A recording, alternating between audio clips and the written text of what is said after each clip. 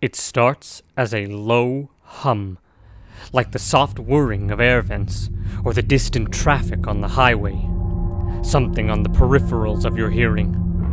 It grows from there, becoming an insistent and constant noise, like the buzzing of flies or the ring of tinnitus, and before long it is a sound that devours all others in a monstrous cacophony where you can hear the pounding of mighty waves, the piping of innumerable birds, a low, deafening rumble you can feel deep in your core. Suddenly you are standing in a boundless white space, transfixed upon spinning rings impossibly entwined, an unyielding darkness in their circles, and from somewhere within that darkness you know there is something watching you.